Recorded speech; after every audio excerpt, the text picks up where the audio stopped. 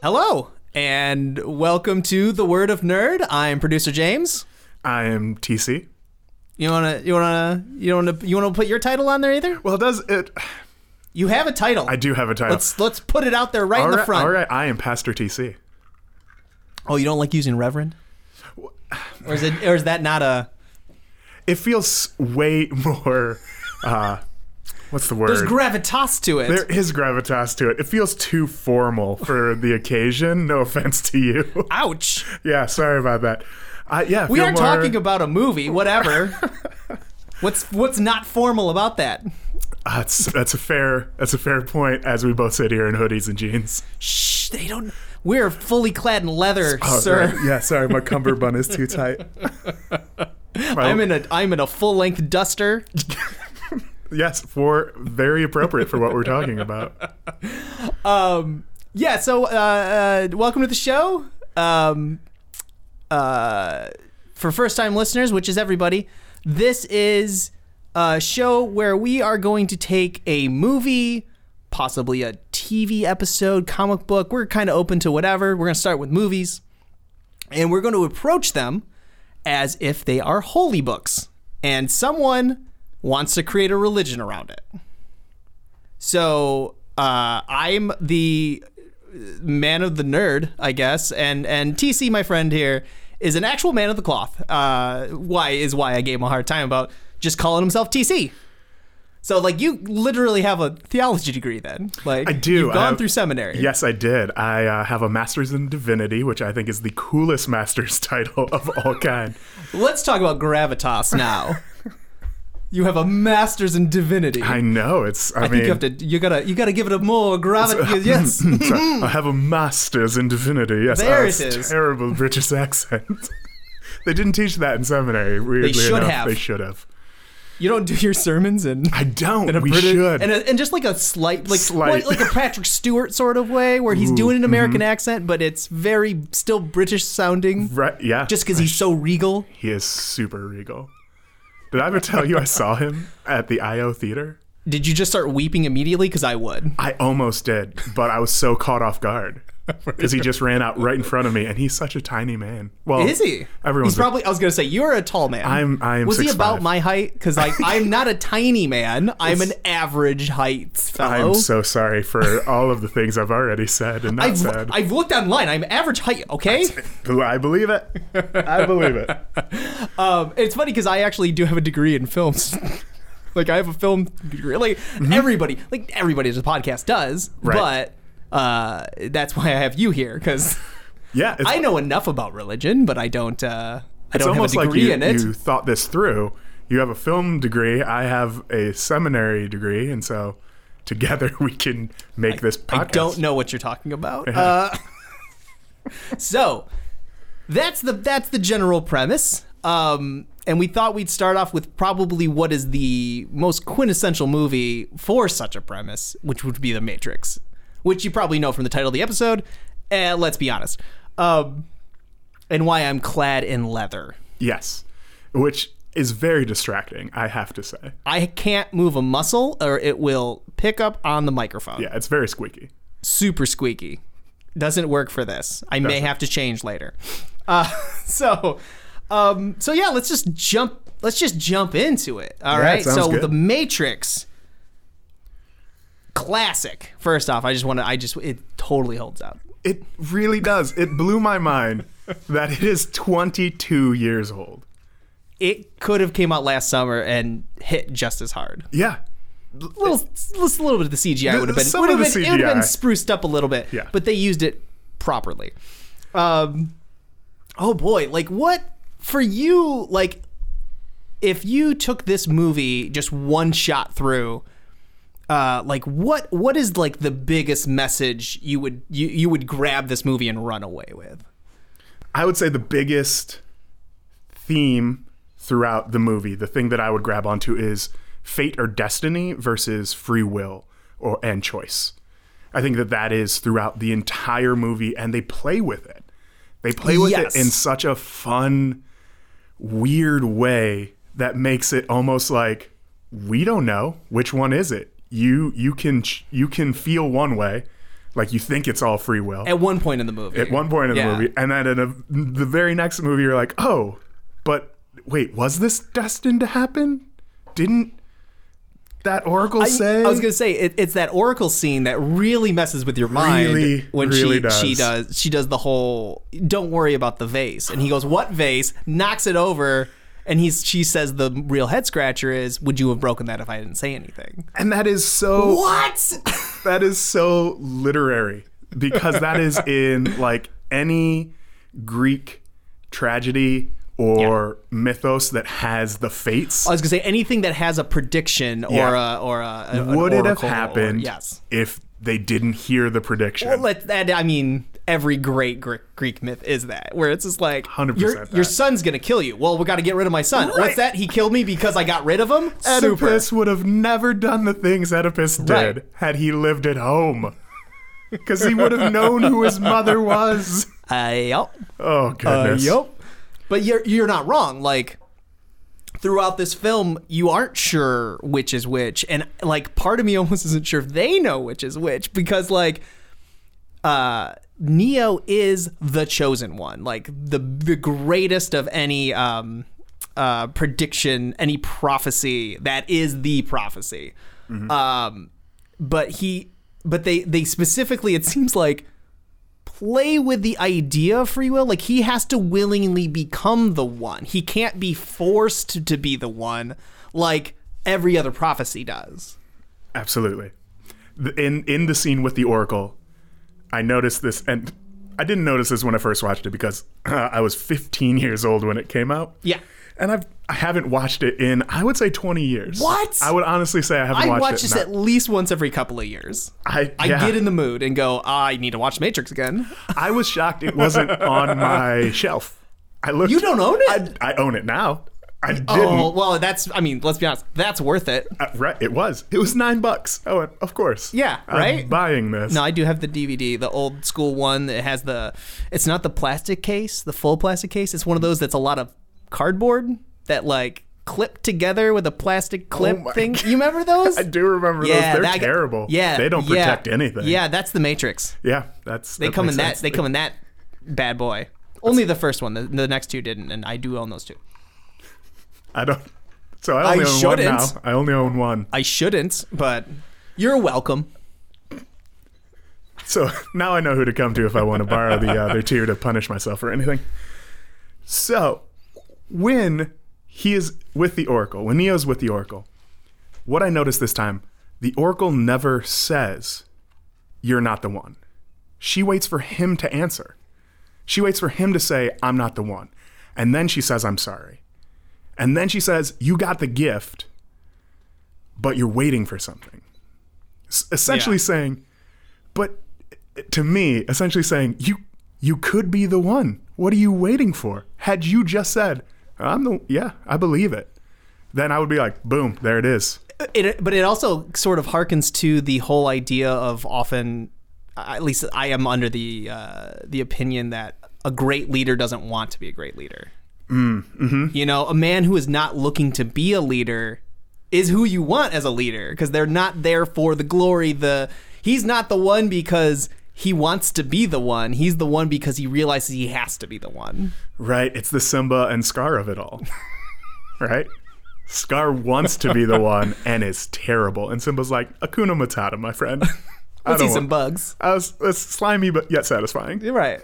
You're right. That's absolutely what it is. It's the hero's journey, right? Part of the hero's journey, Joseph Campbell, right? Is that I believe so, yeah.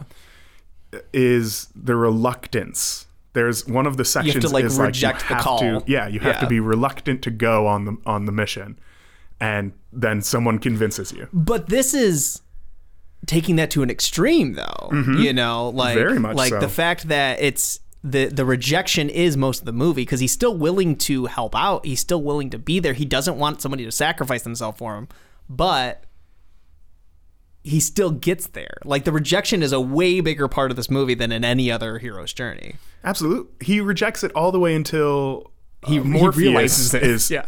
Well, until he realizes. That was a really... I mean, almost. He rejects it all the way till he realizes it. He realizes he's the one. But Right. I guess not true. You're right. When he goes when to Morpheus rescue. is in trouble, then he snaps into like, it doesn't matter. Whether I'm the one or not, we got to go do this thing. So I got to start believing that I can do this thing. Right.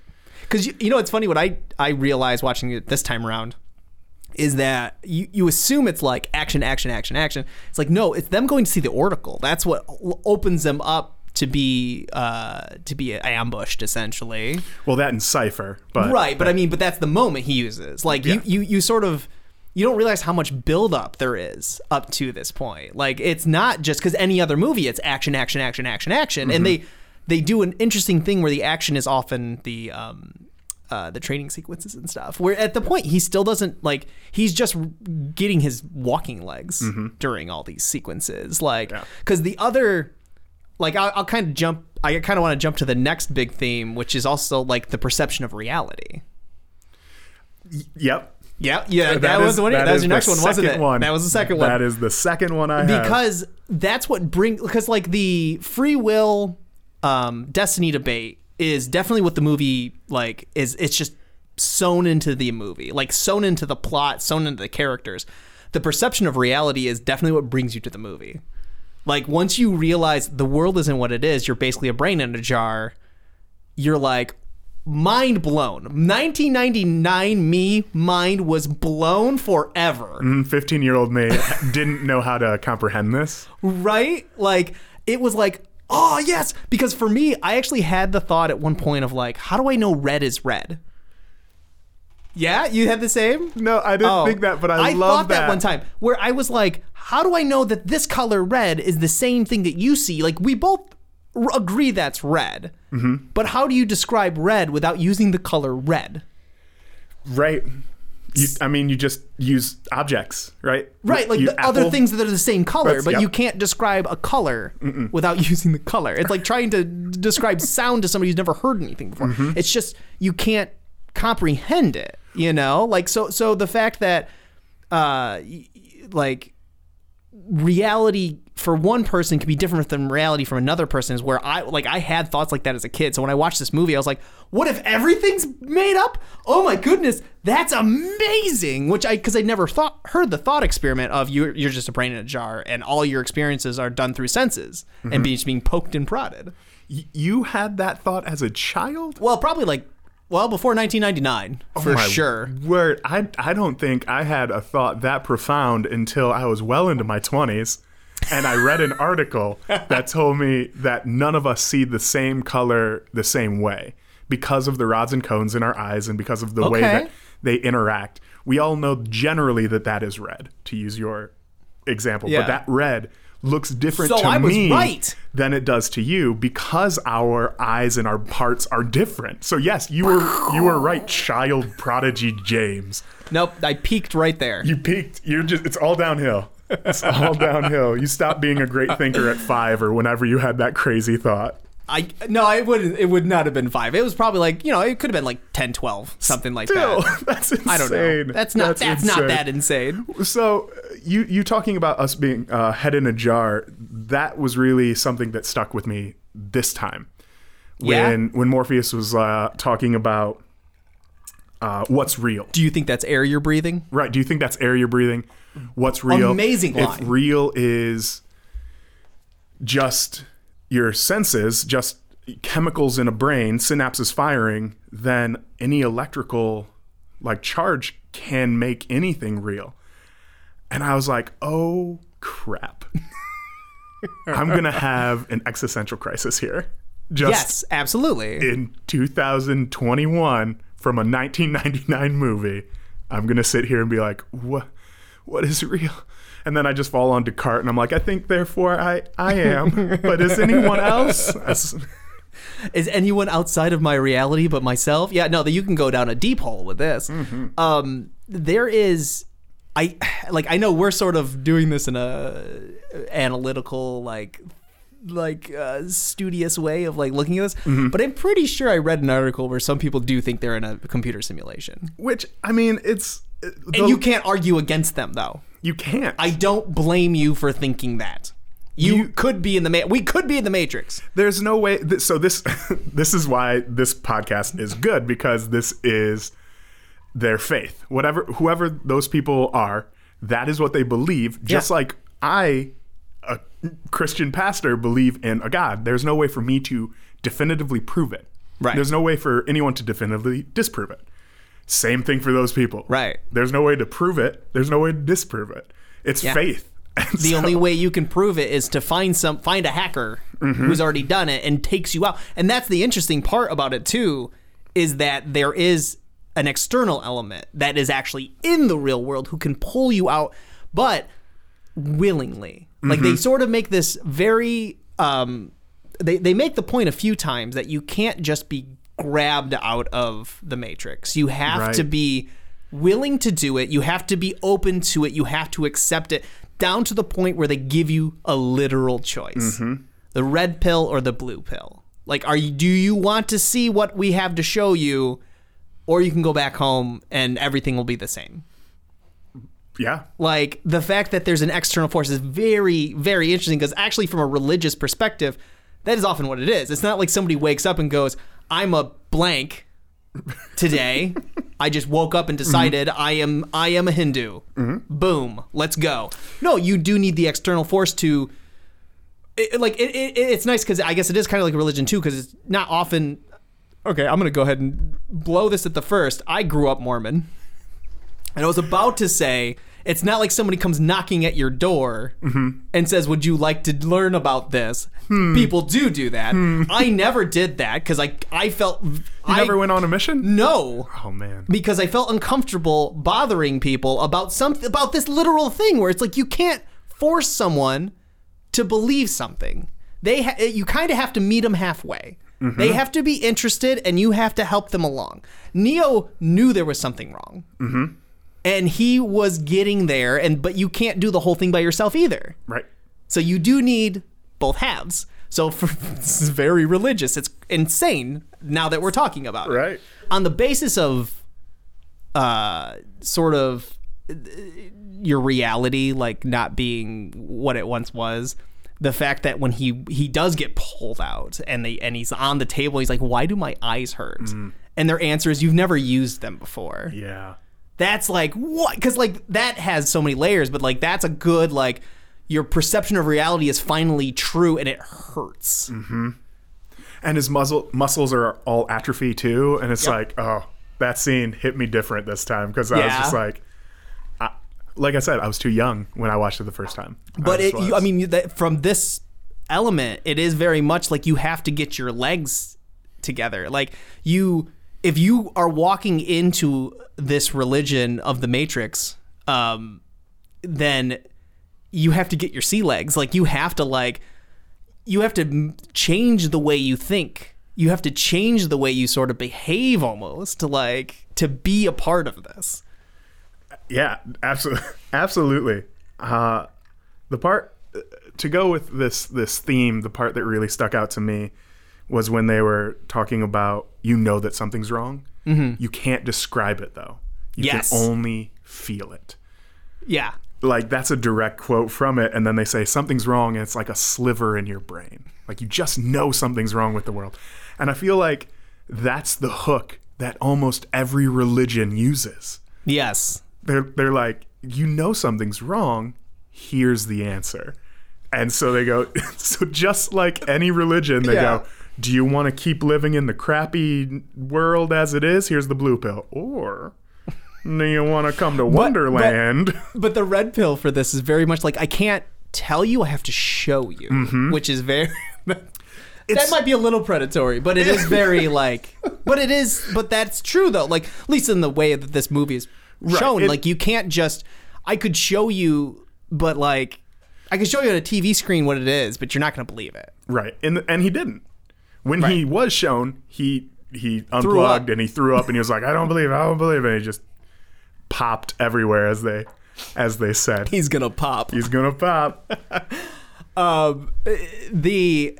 The other scene... So it's funny, we actually had a little discussion beforehand about how we were approaching the movie. Yeah. And I was like, oh, I'm definitely like themes, and then you just kind of, you take lines, you take scenes, you take whatever, and you just, there it is. Like, it's like generic notes that just kind of coalesce as you go on. And how did you say? Which is so just freeform for me. And I'm like jazz, baby. Yeah. So when you describe this to me, the way that I thought about it, because I'm a pastor, is the way that I think about how I look at my religion as a pastor. I look at my holy text as a pastor. So I looked at it through stories. So each scene in the movie is a story. So I broke this down by scene. So I have 5 pages of typed notes here that are just like, this is the story of Neo at home. This is the story of Neo loaded into the construct. Which is funny because that is how you like describe a biblical story. It is. Like, it's the story of this person at a thing. You remember when he was at the thing? This is the story of creation. This is the story of the ark part. Do you remember when this guy was at the club? Yeah. Like, that's this part. That's this story. And to me, if this was the holy text, that's exactly how leaders would do it, right? They would go, all right, today we're talking about the white rabbit, and we're talking about in the second half. So, and that's the thing, like, you told me that, and then it made me go, oh, dip, yes, I need to do that a little bit, too. So, like, when it comes to reality, like, perception of reality, the one that hit me the most, the one that I would use as a prime example, is actually the conversation about food. Yes! Where Mouse is saying, how did they know? How did they know what Tasty Wheats tasted like? Mm-hmm. Why does everything taste like chicken? Mm-hmm. That whole sequence is one of the most profound examples of like, maybe something's wrong. Mm-hmm. If everything tastes the same, maybe something's wrong. It's so short too. Like that scene is just so quick. But that's very much could be, a little parable about everything. You know what I mean? Like, it's just a little, we just have to give you a couple minutes and I'll get my point across really quickly. 100%. Oh man. And the parable of the Tasty Wheat. This is going into another section, but Tasty Wheat, we got to bring that up next. What do you got next? Like, what are you saying? No, I mean for the other section of the podcast when we talk about I get what you're saying. Yes, we will get there. We got to get to Tasty Wheat. The next theme that I picked up on was the enemy that we're fighting. Who's the real enemy that we're fighting? Yeah. And it really, that theme didn't coalesce for me until the very end. When I was watching this in 1999, I thought Neo was talking to the average person in the Matrix. But when he's talking to like Agent Smith? When he's on the phone at the very end before Rage hits and he flies away. Yeah. Very, very end. Very, very, okay. I mean, very They're end. talking about like, what's it? Is it Tank or Dozer? Tank's the one that... Tank survives. Tank survives. I thought you were talking about Tank. Spoiler alert. Sorry, guys. If you haven't seen Matrix by now, oh boy.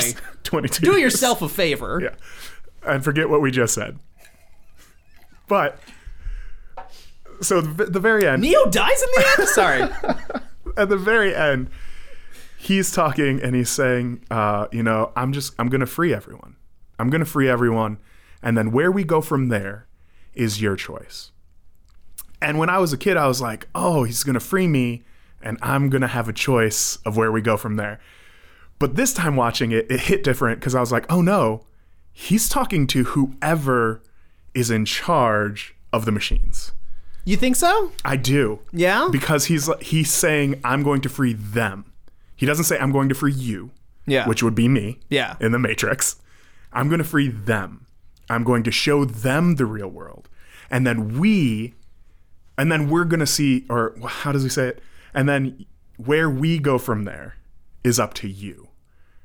So not only is he saying he's going to free all of humanity, but then he's like kind of giving them a choice. He's giving whatever the enemy is, a choice in, what are we going to do?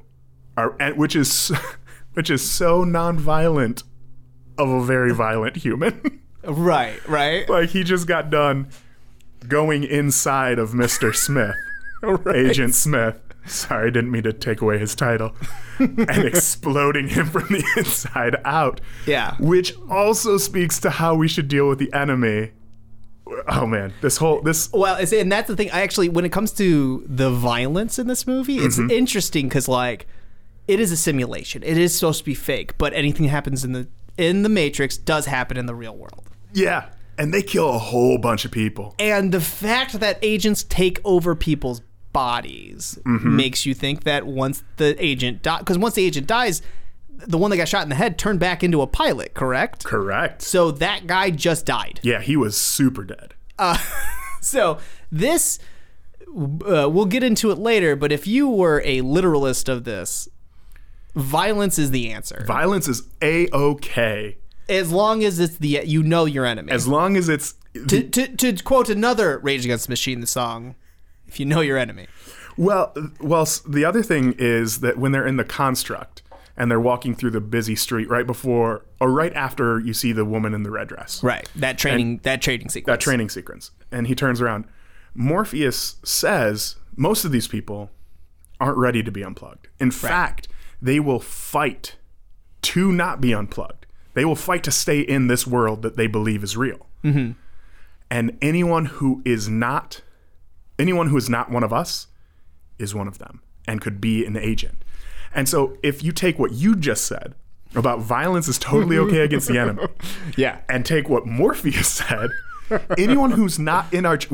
This is a cleansing kind of literalistness. Maybe we'll get into that a little bit later. Maybe I jumped the gun on that one. We might, but I think your thoughts... Actually, it's funny. I think your theme of the enemy actually kind of might coalesce with my next theme, which is conformity.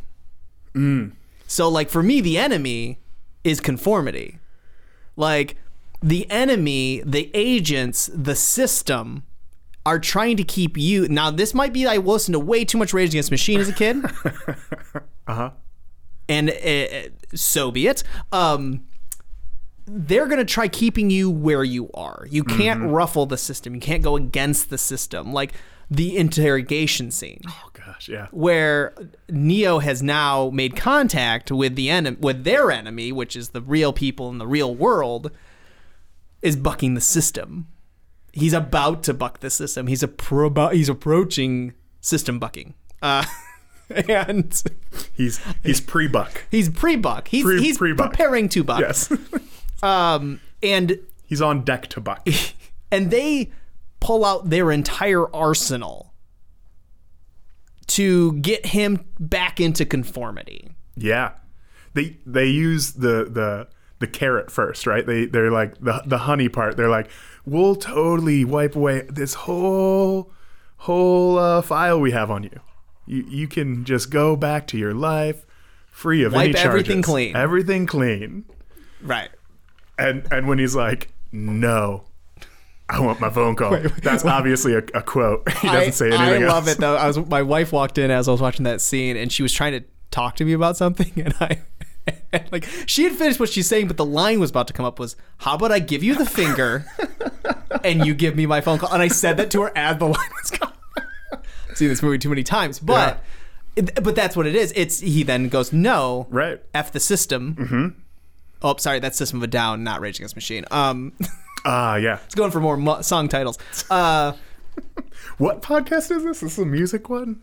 I could have done F you, I won't do what you tell me, but that's not a title. That's not a title. That's the best line of that song. Right, exactly. But yes. So he goes that far, so then it becomes like, then they literally bug him? Or no, first he loses his mouth. Right. First he loses his mouth, which I saw as those who are in power, who are benefiting from the system, who want to keep the system in place, will use, like you said, every trick in their arsenal. And one of those tricks is not playing by their own rules. Yes. They will make rules that you have to abide by, but that they don't have to. Yeah. You can't melt someone's mouth together with your mind. They're literally silencing you too. Yeah. Like they're taking your voice away. Right. Because it's like they're silencing you, but they're also like almost manipulating your reality. Yeah. Yikes. That's some Big Brother stuff. That is very Big Brother. And on top of Big Brother, they have advanced technology that you do not have. Correct. And so they can put a little squid in your tum. Did you hear what they call it though? I know. You've been bugged. Well, yeah. But like that's what I'm saying. Like they can bug you. That's very Big Brother. That is super big. That's exactly what happens all the time in the world, I think. I mean, don't trace this back. No, love power. Don't trace this IP address. It's being rerouted through other countries. This is radio. This is pirate radio.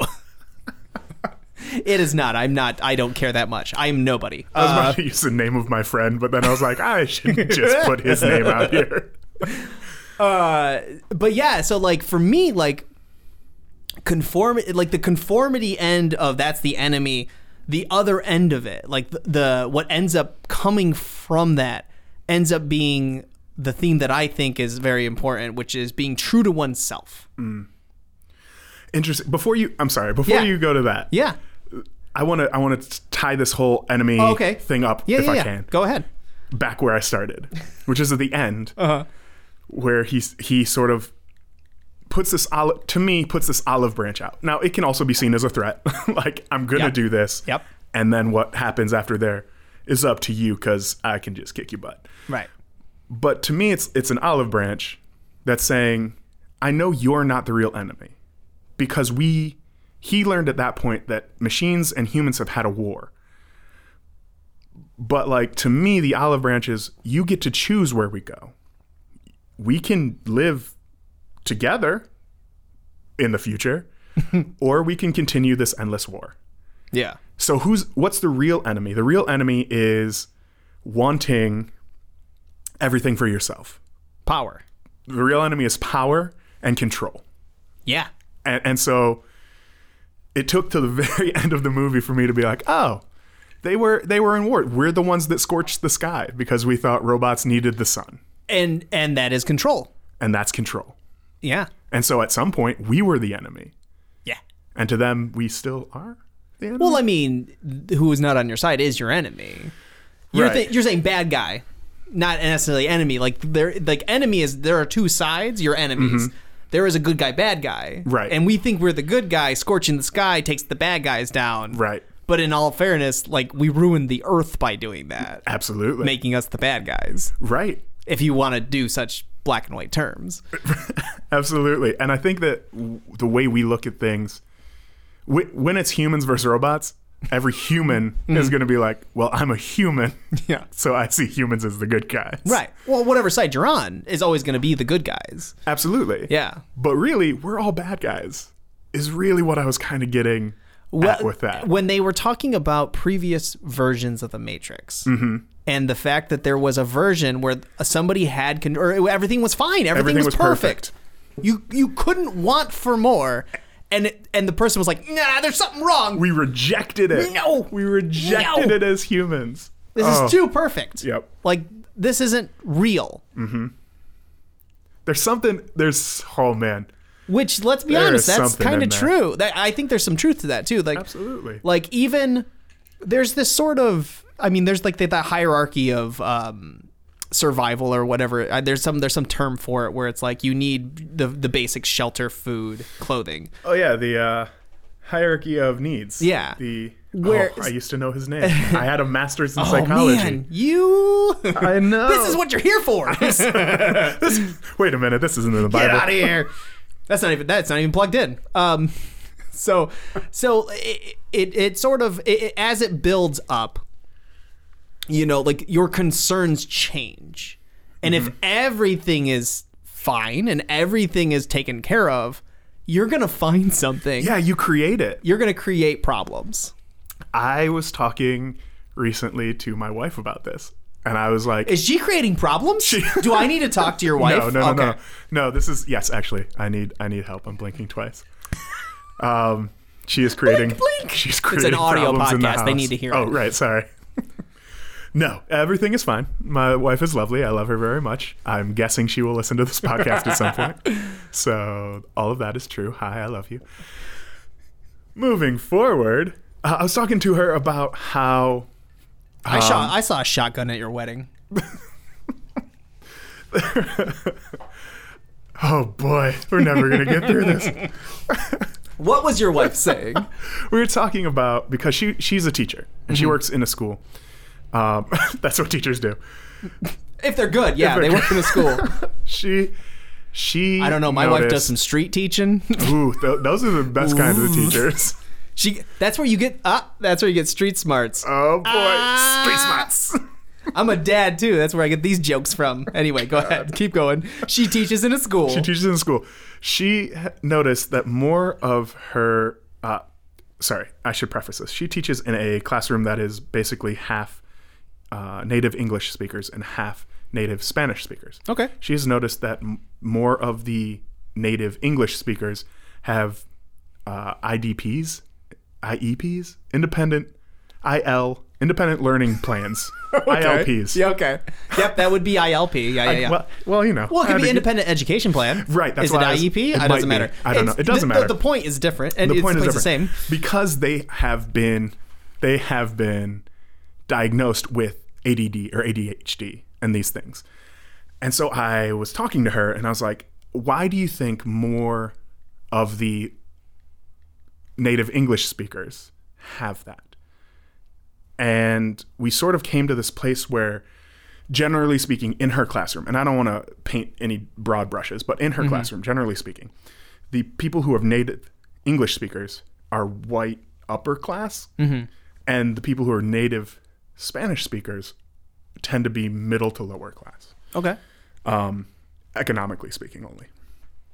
I don't know about their class and fanciness. Probably more than mine. But it spoke to me that once you have this hierarchy of needs fulfilled, right? So you don't have to worry about housing, food, communicating with the people surrounding you in the world. These kinds of things. You look for what else is wrong. You want to fix what else is wrong in your life. I'm not saying ADHD, ADD is not a thing, but it's something that you can now focus on because you have these other things fulfilled. Whereas if you're in a middle or lower class, you're still worried about the next paycheck, the next rent, the heat, the groceries, these kinds of things. So you don't have either the time or the finances to address your child's ADD or ADHD. I see what you're meaning. Like at home, that might not be a concern. Right. And so when you come to school... It's not the school doing it. It's not the school. Okay, that's what I wasn't... Yeah. So when you come to school and they're like... They come with that, like, here's a thing you should probably know. Because the school doesn't diagnose. The school doesn't say, your child has ADD. Even if they know it. They're like... Well, you can't be like, your kid has ADD. Like, they can adjust as... A good teacher would just adjust, but you're right. But they because they're not diagnosed, they don't get those independent education plans. They don't get those IEPs. Fun story about me. I'm pretty sure I was misdiagnosed with ADD as a child. But I think that was at a time where it was sort of overdiagnosed. It was just brand new, so everyone had it. Yeah. They were like, child, you can't pay attention for 3 hours? I think it was more that just like, I don't know, sometimes I didn't pay attention. Like... I don't know. You're daydreaming, child? Right. I was on some sort of medication in high school. Is this why you questioned if you knew what red was? Was it the medication? Maybe that's why. They're like, we need to get this kid. No. This would have been before the medication. Oh, I see. That's why they put me on the medication, because I started questioning reality. But it is like I had it in high school, and then I just kind of stopped taking it as I got older, and like... I don't think I needed it. Like, you know what I mean? Like, I'm not a psychologist. Right. I don't even think I went to a psychologist for this diagnosis. I think it was my pediatrician. Like, who cares? It was the 90s, and people just diagnosed things. Yeah. Then The Matrix came out, and I said, let's take that red pill, man. Let's just take it. Get that cinnamon in my system. Do you just take cinnamon pills? Is that what you're... I Those tried. are just called hot tamales. Oh, man. I was only picking out the red Mike and Ikes. I was avoiding the blue ones because that would counter it, like acid and base. You don't want to do that. Well, then it would just cancel. Yeah, exactly. You don't want to do that. So is that what you have on The Enemy? Yeah, that was The Enemy. Okay, we really tangented on that. No, I think we nailed it, because like for me, The Enemy becomes conformity, and. Which is part of control. Yeah, exactly. It is the control. It is the need to not be controlled, because I think for me, this movie ended up being like I dug into this movie, and I think a little bit was the themes we've already hit, because I was big into Greek mythology as a child, so like that whole arc is great. We've already talked about how I questioned my reality to begin with, but the fact of like I was also a big X-Men fan, and I think what the X-Men and the Matrix both have, which is like there's outsider. You find you're an outsider, and what do? You find other outsiders. You know what I mean? Absolutely. It's okay to be an outsider. And I always felt a little outsider. So like in this movie, I think there's a lot of like, there's a lot of call to be oneself. You know, like like the whole conformity thing ends up being like you're trying to be yourself and they won't let you. It is not good to be yourself. You have to be like everybody else. Because he's wearing that suit at the beginning, that everybody's wearing that suit. The agents are wearing that suit. And like when he becomes, when he goes into the Matrix and he comes back out and they're like, here's your residual self-image. He's not in a suit. Right. He's not like crazy like he is later, but he is wearing like his home, like he is in his hacker outfit, essentially. He is Neo with his residual self-image. Right. Which I think is a great term to be used constantly. Your residual, like if I was part of this religion, for me a big part of it would be coming for yourself. Like your personal journey is reaching your residual self-image. Ooh, interesting. So that's your goal. That is a personal goal. So something that's really interesting about that specifically is we have that. We don't have that in terms of the Matrix, but have you ever had in your mind how you look? Yeah. And then you look in a mirror and you're like, oh snap, that is not what I had in my mind. It was different. Not so much. I think for me, it's usually I see myself and it's like, I could be something different. This isn't how I think I should be. Interesting. I feel like I think I need to change some things. Yeah. You know? Are you talking on a physical level? I'm talking about on a physical level. Okay. Yeah. Because that's what I was talking about. I thought you had already gone. No. I've already done an internal journey. Right. And you're perfect. Honestly, it's no. It's always ongoing. Yeah. But like, I didn't. So like, we live in Chicago. We live in the Chicago area. Yep. I didn't grow up here. Me either. And for me, moving here from the small hick farm town I'm from. No offense, my small hick farm town, if you still live there, good on ya. Not for me. I moved to Chicago and found it was a great time to change who I was. And not in a like, I wasn't living my best life. It was just like, I don't think this is me. Because, you have these labels growing up. And this whole Mormon thing actually ended up like fizzling as I came to Chicago. And I, like, even a minor thing, like, I was losing my hair at basically early 20s, okay? And you hold on to it as best you can. And when I moved to Chicago, I ended up shaving my head more. Like it was first a buzz, and then it became like kind of shorter and shorter, and it's almost shaved at this point. Like, you look great, by the way. Thank you. You're welcome. But it is owning it. That is part of my residual self-image. The fact that I'm not labeled as like my last name, like with that family, because it's a small town. So like your last name means you are part of this unit. Gotcha, yeah. I was part of Mormonism, so I was part of that unit. Like, I had these labels, I had these expectations. People expected me to be something and someone. I moved to Chicago, I went to college, and these people didn't know me from anyone. And so it was delightful to be able to be like, who am I now? So I've done that journey. That's interesting. And here you go. Ooh, drink it in. This was who you chose to be? There might be a little vodka in this drink, so yes. So I want to touch on a couple of points because I actually had a similar. That's a lot. I gave you a lot. It's true, and I'm gonna. Do I belong to this? I think I might belong to to this Matrix church. I think you do. I think I do. I think you're very passionate about this. Apparently. Conformity, man. I'm just saying. You listen to a lot of Rage, so what are you gonna? There's a lot of rage in here. There's a lot of rage. I had a similar thing, which is interesting because I'm going to bring up my name because I wasn't always TC. Growing up, I was Tommy because my father is also named Thomas. And so I could never be Thomas or Tom. Like, it just didn't feel right. Yeah. As soon as I hit 8th grade, I was like, this doesn't fit. I'm a giant human. And Tommy Boy was coming out. And I was like, this isn't going to work out for me. I need to make a shift. I need to. Yep, that'll do it. Change lanes. Nothing against Chris Farley, but you're not wrong. I love Chris Farley. Recently watched Beverly Hills Ninja.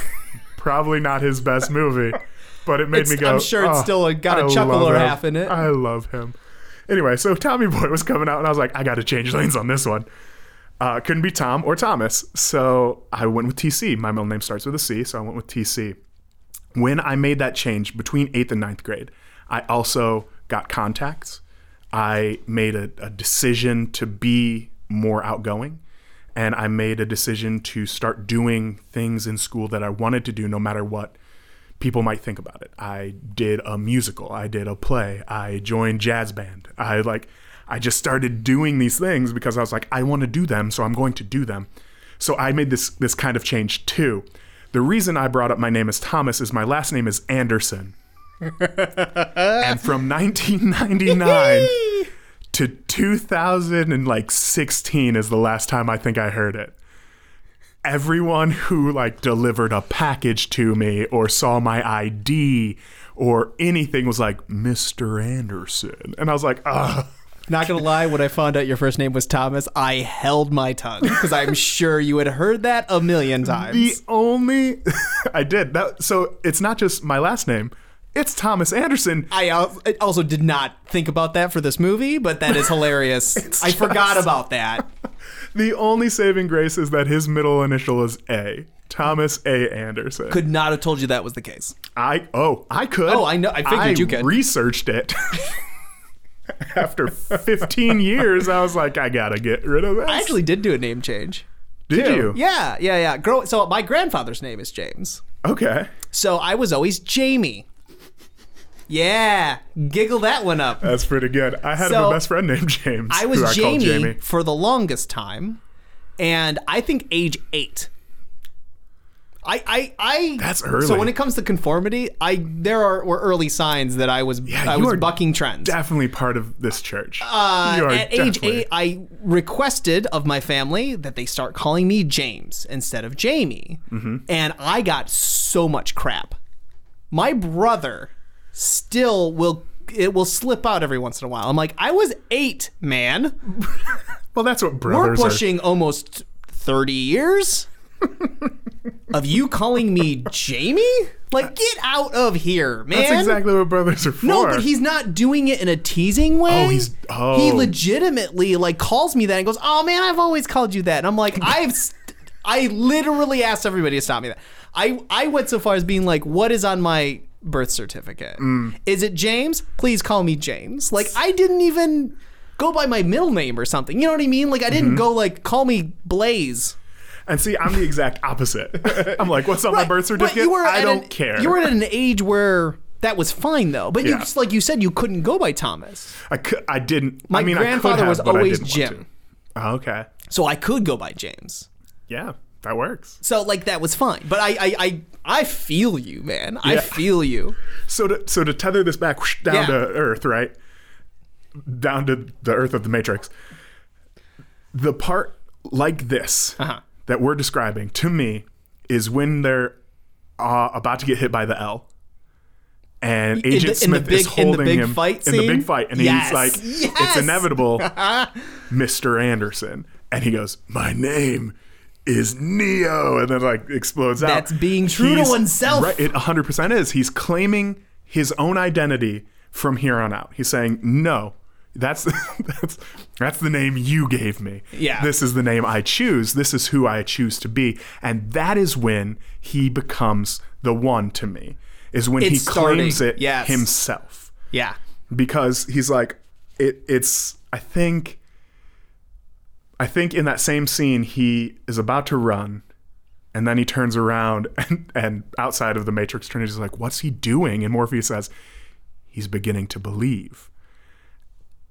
Is it that? Well, is it that part? I believe it's that point. Oh man, because it's like, okay. yeah. Yeah. And so he's beginning to believe, and then he fights him, and and then he claims who he is. And to me, I'm like, that's the moment when you claim who you are. Was that before the L? Yeah. But that he says he thinks he's starting to believe. He's beginning to believe. Okay. Yeah. Okay, that's what I thought you were saying it was after the L. Oh, no. So he's Well, it's at not, the I very don't think it's an beginning. L. Is it Chicago? First off, I think it's New York City. Yeah, I don't think but it is. They definitely says Washington and Wells. Yeah. They use a Chicago address, which sure I believe do. We probably aren't going to go too far behind the scenes, but I believe the Wachowskis are from Chicago, so it makes sense that they would use it's Wabash. I think it's like Wabash and Wells or something. Like there's a very Chicago address. Like the corner that the exit he's looking for at the end of the movie is a very Chicago intersection that I don't believe belongs in New York doesn't. City. I don't think. But I don't think they ever named the city. No. But I don't think it looks like Chicago. It is either. not shot in Chicago. No. It doesn't look like Chicago. I think it looks like New York City. Absolutely. But they definitely throw a Chicago address, which makes it the Matrix. It's the Matrix. They messed it up. They don't remember what was where. They changed it. They didn't. It doesn't matter. Everyone's getting deja vu. They don't know. But yeah, I actually had that exact same note about I am Neo. Like that is the point where he's actually like willing to because it's not that he never said he was Neo. You know, it's never that. It's the fact that in the face of the enemy, in the face of conformity, in the face of the machines, that he actually yes, no, this is me. Yeah. Yep. That he claims it for himself. Right. Which is a huge step. It's a huge step. And for anybody who's because that's another thing, as someone who's gone through a transformation, it is hard to go back into the small town and be able to still be yourself. That is the hardest part. Leaving and being yourself, easy. Like, not easy. It is still hard, but once you get to that point, it is you. There's no second nature. That is your nature. But it's hard to not fall back into the role that you were, you know? Yeah. So the fact that he proclaims it, that is like, I have had that moment. It's not as screaming. It was very much, I got a tattoo and was willing to show it off to my family, who then said nothing about it. Because that's just not how they roll, and that's fine. But that was me being like, I'm not going to hide my tattoo in front of my family because that's not who I am. Tattoos are taboo in Mormonism? Absolutely. Okay. 100%. So the fact I had one... It's crazy. It was a small one, but it was visible. And since then... I've gotten a bigger one. that is even more visible. Right. So I'm definitely not hiding myself anymore. Absolutely. I don't remember what show it was that coined the term revertigo.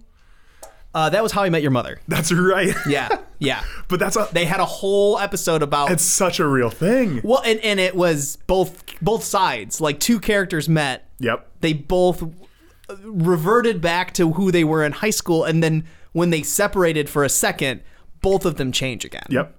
Because... It is 100% the roles that you are defined in at that time. Yes.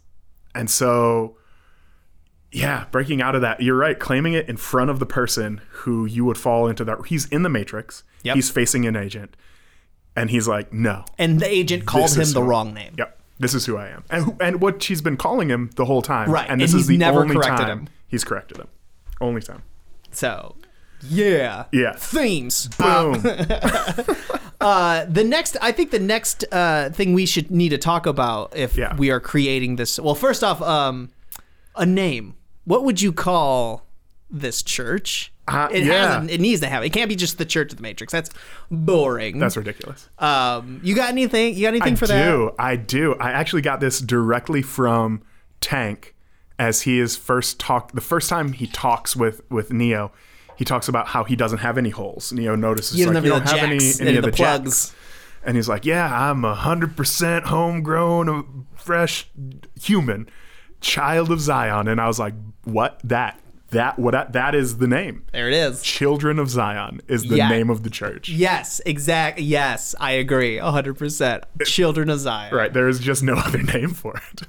All right, so there we go. The Children of Zion. Maybe we should have done that earlier, but I don't care. Yeah, because then we could have talked about it. We could have used it a little more. Whatever. But that's all right. First episode. What are you gonna do? We're figuring it out. You got any hymns you pull out of this movie that you particularly enjoyed? Because I have a few. Okay, so since you have a few, I'll use the one. I only have one. I only have one. Here's the thing: when I watch movies, I got to get better at this. A lot of my friends are really good at like hearing the soundtrack. Yeah. And seeing how it plays with, and I just feel it. Yeah. I just like, I love music. I sing, I play, I do all this stuff, but I don't, unless it's a song I instantly recognize. Yeah. I don't like listen specifically for the music. I just allow it to envelop me. Okay. So it's like, it's just this weird, I don't know, I experience it. But the one... You don't need to apologize. The one I noticed that I was like, this needs to be sung. Yeah. At every gathering of the Children of Zion, because not only is it topical to like what they want to be doing, but it is like the end going out power song, which is "Wake Up" by Rage Against the Machine. I literally wrote best hymn. Yeah. Wake up. You're not wrong. It is either the gathering song, or the going out song, and maybe it's both. I wish I would have looked this up. I thought about looking this up. So in the next two movies, the second one ends with a Rage song too. Oh, I know what it was. The second one ends with the song "Calm Like a Bomb," because the war is about to start. Yeah, it is.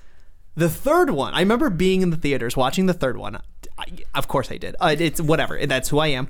I went to the third one to watch the movie, and I was like, as a big Rage Against the Machine fan, I was like, oh, the third movie obviously is going to end, they win the day. The song "Freedom" should play by Rage Against the Machine. Makes sense. And I think it just ended on a score. And I was like, what are you doing? You ended with two Rage songs. You missed. You really missed it. You missed it. Oh, they have such a good catalog for this, and they had a song for you. You should have written a letter. That probably would have helped. No, it would not have helped for the Blu-ray re-release. For me, I love a killer soundtrack. So I loves me some good hymns from these movies. I will try to do better as we move forward. But first you got Dragula by Rob Zombie in the club scene. That's true. Classic. That's a good one. That one's definitely like sticks out. More of a prelude postlude. For me at least, you've got two. One is "Clubbed to Death." It's called. And it's the song that's playing when he's in that simulation with the woman in the red dress. Okay. Very, very drum heavy. That'd probably be more of a prelude. Right. The last one is during the shootouts in the lobby. Yeah. This one I actually had to look up. It's called "Spy Break." What's interesting is I was noticing that music, but there was no way lyrics. I could. Yeah. And I couldn't be like, hey. It's by the Propeller Heads. So it actually is by like a band. So with "Club to Death, same deal. Right. It wasn't these aren't score. These are actually popular, quote unquote, popular songs that they pulled in.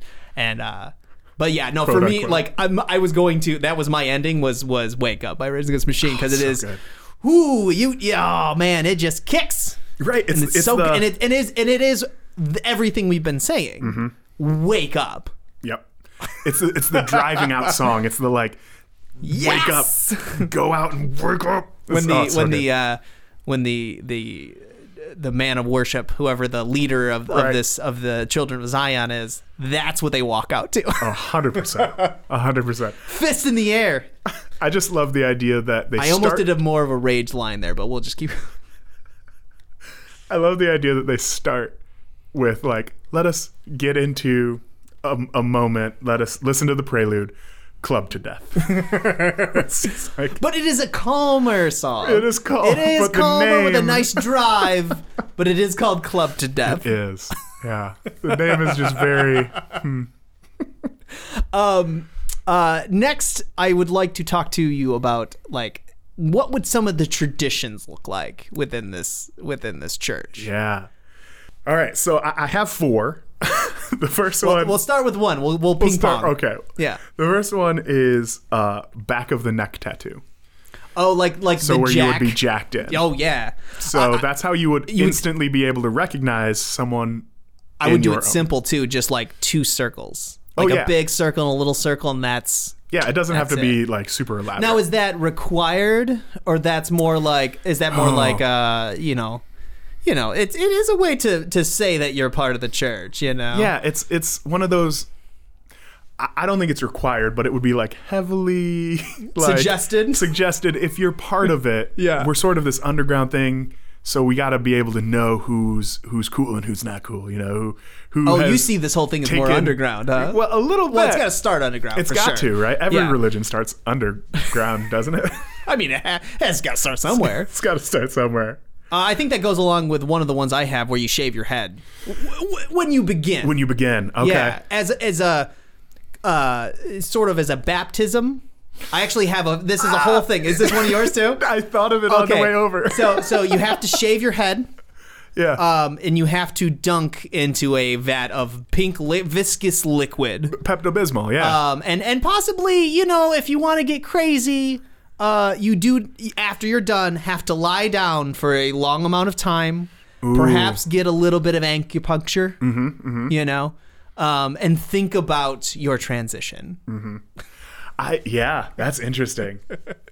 I like it. But also, I'm going to go with this. You can't do... in the spirit of nonconformity and being true to oneself, no mass. I don't know if there's a more generic term for baptism, but this not that I know of. For this ceremony, no mass versions of it. Oh, so it's very individualistic. You can't. I think there's nothing about this religion that can be mass. Yeah, short of mass. Interesting. So I don't have this one written down, but from what you're saying, I'm gonna come with another one here. Yeah, you choose your new name then. Ooh, yes, absolutely. That you are called in the church and by people of the church, outside of the church, but to everyone else, you're Mr. Anderson. Yeah, but you choose your new name, your new like hacker name. Yeah, your new hacker name after you're baptized. What's your hacker name? What's my hacker name? What's your new? Man. What would your new name be? I'll tell you what mine is, because I'm an audio guy. It'd be Oxsend. Wow. It's right here. This is not... It's also my Transformer name. This is not the first time you've thought of that. It's my Transformer name. Let's see. Yeah. And when did you think of this when you were thinking of if red is everyone red? Maybe. Came up with this when you were 8 as well. You got a jump start on me. What would my name be? I don't know. No? See, the thing is... I'm a big guy, and my wife asked me recently what my nickname would be in something, and I was like, I don't know, Tank, because I'm a giant. Well, let's be honest. Tank has been taken. You can take Tank. I can't take Tank. He's not real. Let's be honest. Whoa, No. Whoa, oh, you're right. I'm sorry. Whoa, that was out of Heresy. line. That was out of line. Heresy, sir. No, but here's the thing. Why can't you take? I mean, if that's how you feel, you can use some of the same names. You're using themes on me. I think Neo's the only one you really can't use, because you can't use that one. But you can't use that. He's the one. You can't also be the one. Can't. That'd be the 2. That's what I am. I am the 2. But you can be Tank. But Neo is the one mixed around. So if I was the 2, I would really be the what? The what? The what? You want to be the Juggernaut. That'd be a good one for you if you're not would be good. Oh, now see, I'm just going to... Tank's not good for you. If Juggernaut would be fine. That's pretty good. Or Not. Not. N-A-U-T. Yeah. Just Not. I'm the Not. I did forget. There's one more step right before shaving your head, and it's obviously taking a red pill. Yes. I mean, that kind of goes without saying, but we do need to say it. It's like fish oil or cinnamon or something. You do need... I think cinnamon's a perfect one, because you would get a reaction. Yeah. But you have to be presented with the choice. You're going to take the red pill and join us, or the blue pill, and you have the option now to walk out. Now, is that just to join the church? Well, I think that's to become a member. Like you can always... So you can like come visit. Of course. Let's be honest. Nobody's going to kick you out. But like when you're ready to become one with... Become one of us. One of us. Here is the choice. Gotcha. You take the red pill. You shave your head. You get the goo dunk. Because then the goo dunk also doesn't get in your hair. You definitely can't do this first day. No. You can't. You can't be like, I was curious. You want to join the church? Here's all the stuff you got to do. You could also, with the slab, you could make it more of a sensory deprivation chamber. Ooh. And sort of like cut yourself out from all external things and sort of come anew. And that would actually, okay. You can't be in there too long. But No. that would actually give sort of the sensation of, it's so bright, my eyes hurt. And Right. Yeah, that'd be interesting. Yeah. That'd be very interesting. My next one is sort of silly, but I love it. I think half of these are going to be silly. So. Every house has to have a landline. If you are a member of the church, you have to have a landline because we need more exits. I also have, I'm going to piggyback on that one. Yeah. The house of worship has to have a payphone. Yes. Not just a landline. It has to have a payphone. Mm-hmm. Yeah. I mean, at every corner of the outside of the church, for goodness sake. We Just need a whole exits. bank of them? That's the biggest problem in this movie. They're like, where's the closest exit? A mile away? Let me run on rooftops. This would work in 1999 because they're becoming fewer and far between. Mm-hmm. Like, it was right at the sweet spot. It really Whereas was. it happens 20 years later, it's like, who's got a landline? Right? They're like, where's the closest one? 15 miles from here? A town over? in the post office? I'm running. You know that I'm running, right? Nobody drives. Not in this movie, at least. Right? There would definitely be this, maybe not so much a tradition, but sort of a goal that followers have, is to try bending spoons with your mind. Yes, because there is no spoon. There is no spoon, and that is showing you that you are definitely ready if you can bend a spoon with your mind. Absolutely. Well, technically, you're not bending the spoon. That's Right. impossible. That's impossible. But once you can bend a spoon, You're bending. It's once you yourself believe there that is no bends. spoon. Yeah. Yeah, I like it. Spoons everywhere in the church. And some of them just bent. Like, maybe they weren't. They're already bent? Yeah, maybe they weren't, like, bent the right way. But you wouldn't know give them that. hope. Yeah, Give yeah. them hope. My last one. Church clothes are specific. You have to wear sunglasses inside the church. Yeah. Yeah. That's a given. And you wear black to church. Okay, here's where I disagree with you. What? Okay, so only because of the theme of being true to oneself. So at the time, 1999, yes, all black, leather, sunglasses, the whole 9 yards. I have extra points for leather. I put that. No, I think the head person of worship, like the worship leader, Duster. full leather duster, full duster, Yep. leather duster. That you have to. That's like the frog. Like, you have to do the whole thing. Every service. I don't care if it's summer. Yeah. The air conditioning will be 90 tight. degrees. You are wearing that leather duster. I think a regular churchgoer would have to dress for oneself. What represents you? Because if you put a label on this uniform, you're defeating the purpose of individuality, of fighting conformity. Wow. You may as well be an agent. Fine. What's your next tradition? I'm going to poop all over it. Actually, I think I'm wrong. I didn't have as many as I thought. No, that's a fair point. The I crazy thought hard thing, about that one because I was did. like, you can't wear a suit. You can't wear like white shirt. Oh, absolutely suit. not allowed. That is you are the enemy. Right. That's like dressing up like the devil. Because if you, oh god, if one random Sunday someone came into my church just dressed like the devil, just sits down with just a pitchfork, sits down. moves his tail. Pardon me. Excuse me. Pardon me. Or Has just a mind of its own. I don't know. Or is he just dressed like Pacino in Devil's Advocate? Oh god! But if they just sat down and they're like, "I'm just curious about what's going on in this church," I would lose it. You would welcome them. I would lose it. I would laugh so hard. I would try to go about the service, but I would not be able to. You would keep looking at that person no matter what. I don't think I could look away. You're trying, but it keeps coming back. Coming right back to him. It's funny. I had a lot of traditions, but then I was able to like merge them all into the baptism. Because I was like, thing. maybe you do a red pill every time, but that's a little overkill. Well, that's overkill because like the point only of it take is it once. Right. Well, that doesn't mean anything. Wow. In like religious traditions, like often is like mimicking an important event. Yeah. Over and over again. I think but this one, it's very specific to the one big moment that would be in your life. Yeah. I got another one. You got another one? I told you to remind me of Tasty Wheat, and you didn't do it. Oh! But my brain did. Yeah, Tasty Wheat. Tasty Wheat. You told me not to do this, and I'm trying really hard not to do this. Okay. Which is compare everything to Christianity. That's where it's fine. That's where I'm from. Yeah. That is my job. Right. Tasty Wheat is communion. Well, there's nothing wrong with that. Tasty Wheat and So you come up for a bit of Tasty Wheat. Right. It's a protein full, but it's got like a protein filled, like it's got all the things you need, but it's Tasty Wheat. Absolutely. And if you it's not purely for the church. If you want to have that at home, right. There's nothing wrong with that. It is not exclusive. What they're having in the Matrix. Right. But it represents what they're having in the Matrix. That is how it's communion in my mind, because that's what they eat.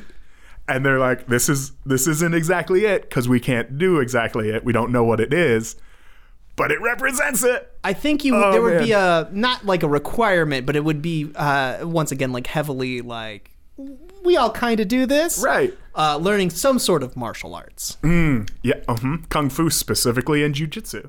Is Kung Fu actually a thing, or is that just like a generic term? I don't even actually know. I think it's a real thing. I think that's what Jackie Chan does, isn't it? I don't know.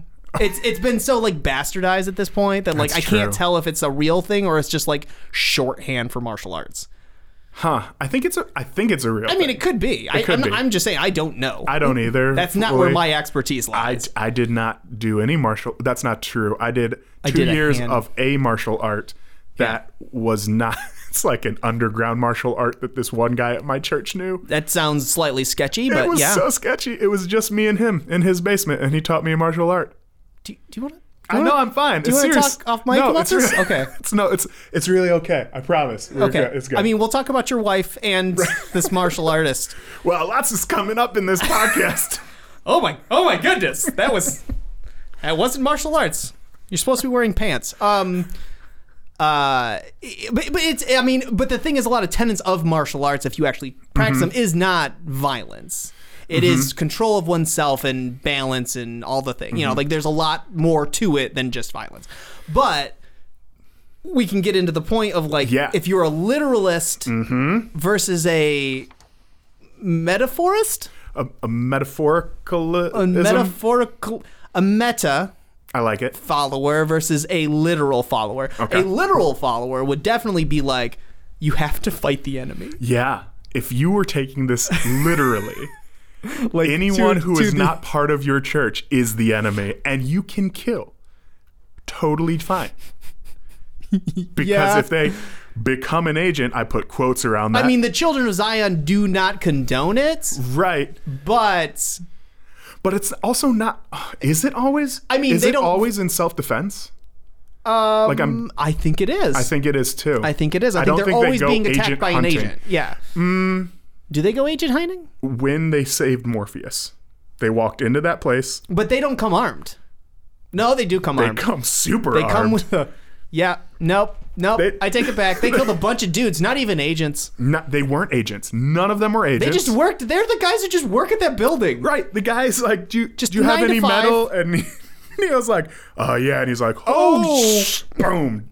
Just took him. Yeah. Took him out. Nope. Okay. I'm sorry. So, I don't know what I'm thinking. Yeah. Yes. So no, it's not always in self-defense. See, and that's the thing. I think the children of Zion as a proper, gun safety. Yeah. Fine. Learn how to fire a gun is fine. Owning guns is fine. Yeah. But a literalist is like that next level. Like, no, you need an arsenal, my man. Yeah. You need. It's like, no, you can learn martial arts. You can learn how to fire a gun. You can be able to protect oneself. But that story of like going to get Morpheus, that's the one where literalists will be like, that's why I can go shoot up somebody. That's why I'm allowed.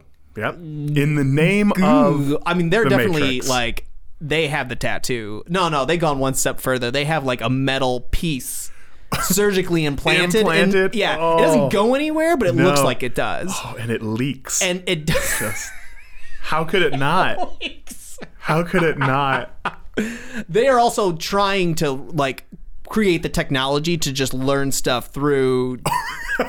They try to jack into a computer, but not that jack. That jack doesn't work. They like put a chip in their brain and then they try like Bluetooth. I think Elon Musk might be a children of Zion. Yeah, he is definitely in I think he's a that child of church. Zion right there.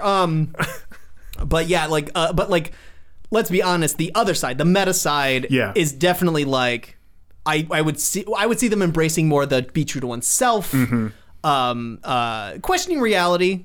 I think goes innately on both sides. Yeah, but more of I feel like a meta person would be more like it's questions one's reality, but it's more of your perception of reality, how you see the world, and you can be better in it if you are true to yourself. Like, you're not actually in a simulation. You're not actually going to cross over into a real world. Right. This is the real world, but the real world is not your full potential. Right. If you are not being yourself, you are essentially living in a simulation. Yes. If you're not being true to who you are not making your world real, and you're also hindering everyone around you who assumes that this is the real you. Right.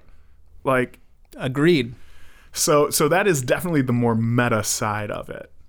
Is they would be true to themselves. They would fight the power of control in this world. I think they would try helping the greater good. Yeah. And using that as a means to bring them towards them is like, come with us. We want to help you be you. Yeah, absolutely. And help you be who you are meant to be, if I may. And you may. Yeah. Yeah, I think the literalist side of this they're super violent. Is way more dangerous than almost. Oh no, they would be because I feel like, I mean, we're not going to normally go too much into like actual religious talk, but like a religious extremist uses their holy book in a way to condone violence of some sort. And normal holy books do have their violence, but they're usually like within a story, which is what this is too. Absolutely. But this is like an extreme. I mean, it's a rated R movie for violence. Yeah, yeah. Dudes get shot. Oh! Right in the face. Dodge this. Dodge this. So my question though is, as a literalist, which you obviously are, of the children of Zion. Yeah. So you mow them down. If you're a literalist, you believe this is a simulation. Yes. How do you get out? Well, you're working on it. Right. You're working on technology. Have to, you're scouring the dark net, trying to find the hackers that have already escaped to bring you, or you're trying to create the technology to hack into your own body in its pod wherever it is. Well, if you're a literalist, you have to do the first, because the second isn't part of. Well, it depends. The book. That's true. You would think there are. That is true. If you, as a literalist, you do know there's a hacker out there looking for you. You are looking for them. Yep.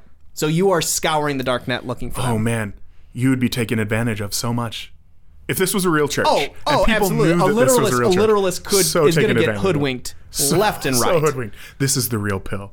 All I need is 50,000 fake dollars. Fake. I need you to send dollars. me Amazon gift cards. Just take a picture of it. Yeah. Send it to me, and we'll square this away. Oh man, that is crazy. I would definitely be more meta. Oh, I mean, let's be honest. As this show goes on, we're probably always going to be more the meta. That's true. That's what these movies are for. Like they are. I found as growing up, like movies ended up teaching me more about life than Mormonism did. Like Mormonism helps a bit. Like of course it does. Like there is good parts in there, and there's good people, and they are helping others.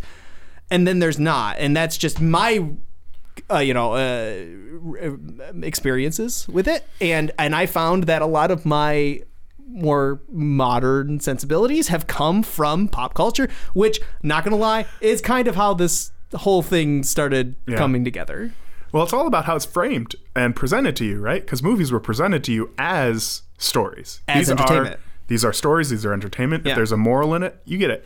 But there's some truth to that. Yeah. Right. I'm guessing Mormonism was not presented to you that way. It was presented to you in a way of, this is truth, this is actual, and this is the only way. Yes. And if it was the other, who knows? Maybe you might have stayed a Mormon. Good point.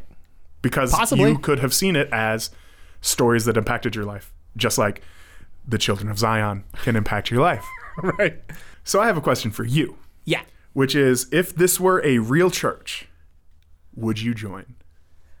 I think 1999 me would have totally joined and been a meta for sure, because I've never been a violent person.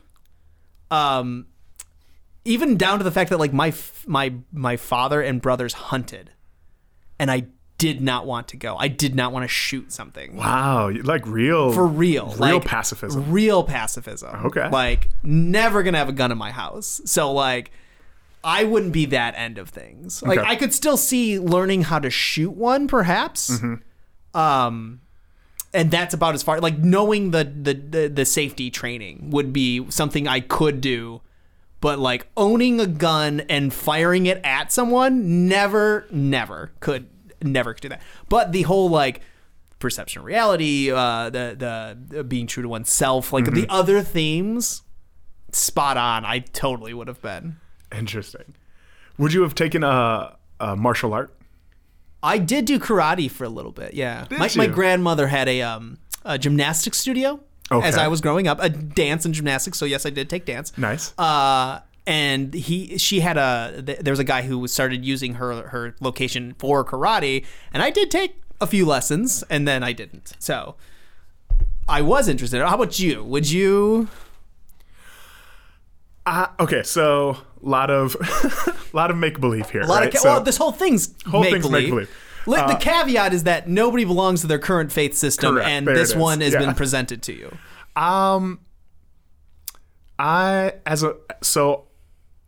Literalist? No, absolutely right. not. Like, let's be honest. It's never gonna be literal. No. Meta side, maybe. The thing that would kind of throw me though is the whole how you enter the church. The actual baptism? Like if that was a part of the tradition? Right. Yeah. Like Pepto-Bismol, dunking, take the cinnamon pills, shave the head. Sensory deprivation chamber with a bit of acupuncture once you're done. Yeah. Right. I would be like, that's a little much. It's just a little much for me. Tattoo on the back of my neck. But yeah. Now let's put this out there. You do have a tattoo. At least. I do have a tattoo. It's not the ink that would be. No. It's the branding yourself essentially for a religion. Yeah, absolutely. But yeah, like you were saying, the themes, the idea of individualism and you are what you believe you are. Yeah. Is something that I think I can jive with. Okay. It's something that I think I like the tradition that is our made up traditions that we just made up right now. That's what would get me. That's the things that we picked We are up. obviously being extreme, but that's the one. I don't know if I could do that. Yeah, the traditions we made up is like, I don't look good in leather, so I don't think. That's what I'm saying, man. No leather. Just what do you feel good? Do you want to wear a bright purple suit? You do that, man. But you said no suits. No black suits, white shirt. Oh, that's fair. Oh, right. You can't look like an agent, basically. That's fair. But if see, that's the problem. Is like, what if that's how you feel? It's like that's fine, but you do look like the devil right now. Just gonna put it out that you look like the enemy. So I mean, if that's how you feel, if you feel like the enemy, that's fine. I think this is something that I could see myself being a member of in the meta sense, in the very like I take the general thoughts and feelings of it, and I agree with those and the directions and how they help my life. I feel like if we keep this bit going, it's always going to be meta. Let's be honest, because like I think even in a current state of religion, those who are practicing of our age are more meta than they are literal. Yeah. So, but I agree with you though. Like if we do have to do that caveat, like I would not be on that extreme of things. So. But I do want to circle back real quick because I noticed you didn't quite really actually answer my question. I said I would. You said in 1999 you would. Would you today? I mean, see, this is the thing. Today, me, with my current experiences, is very much on the individual side of things. And the fact of, I think for me, if somebody were to approach me with that, I'd be like, wait, so you have an organized thing about being individuals? That doesn't jive. And you all do the same thing? Well, you all did the same thing to get into it. And you kind of, you have traditions. You'd see that, you see how this doesn't really, where I'm having an issue here? No, you're not. What are you saying? I don't understand. So I think in that sense, if that's what you're coming at me with, that it probably wouldn't work. But you would get to choose your brand new name. Yeah, I can do that. I did that.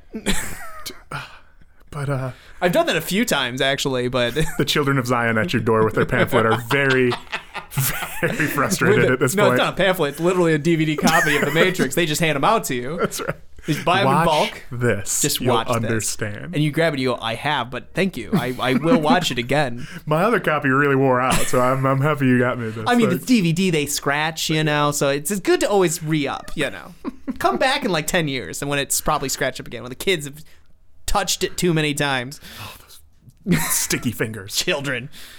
All right. I think we did it, man. Yeah, I think you have Welcome to lot. the Children of Zion. We'll be opening up, but no, we're not doing this. Is pure thought experiment. Yes. But yes, thank you for joining us on this little journey of nonsensory.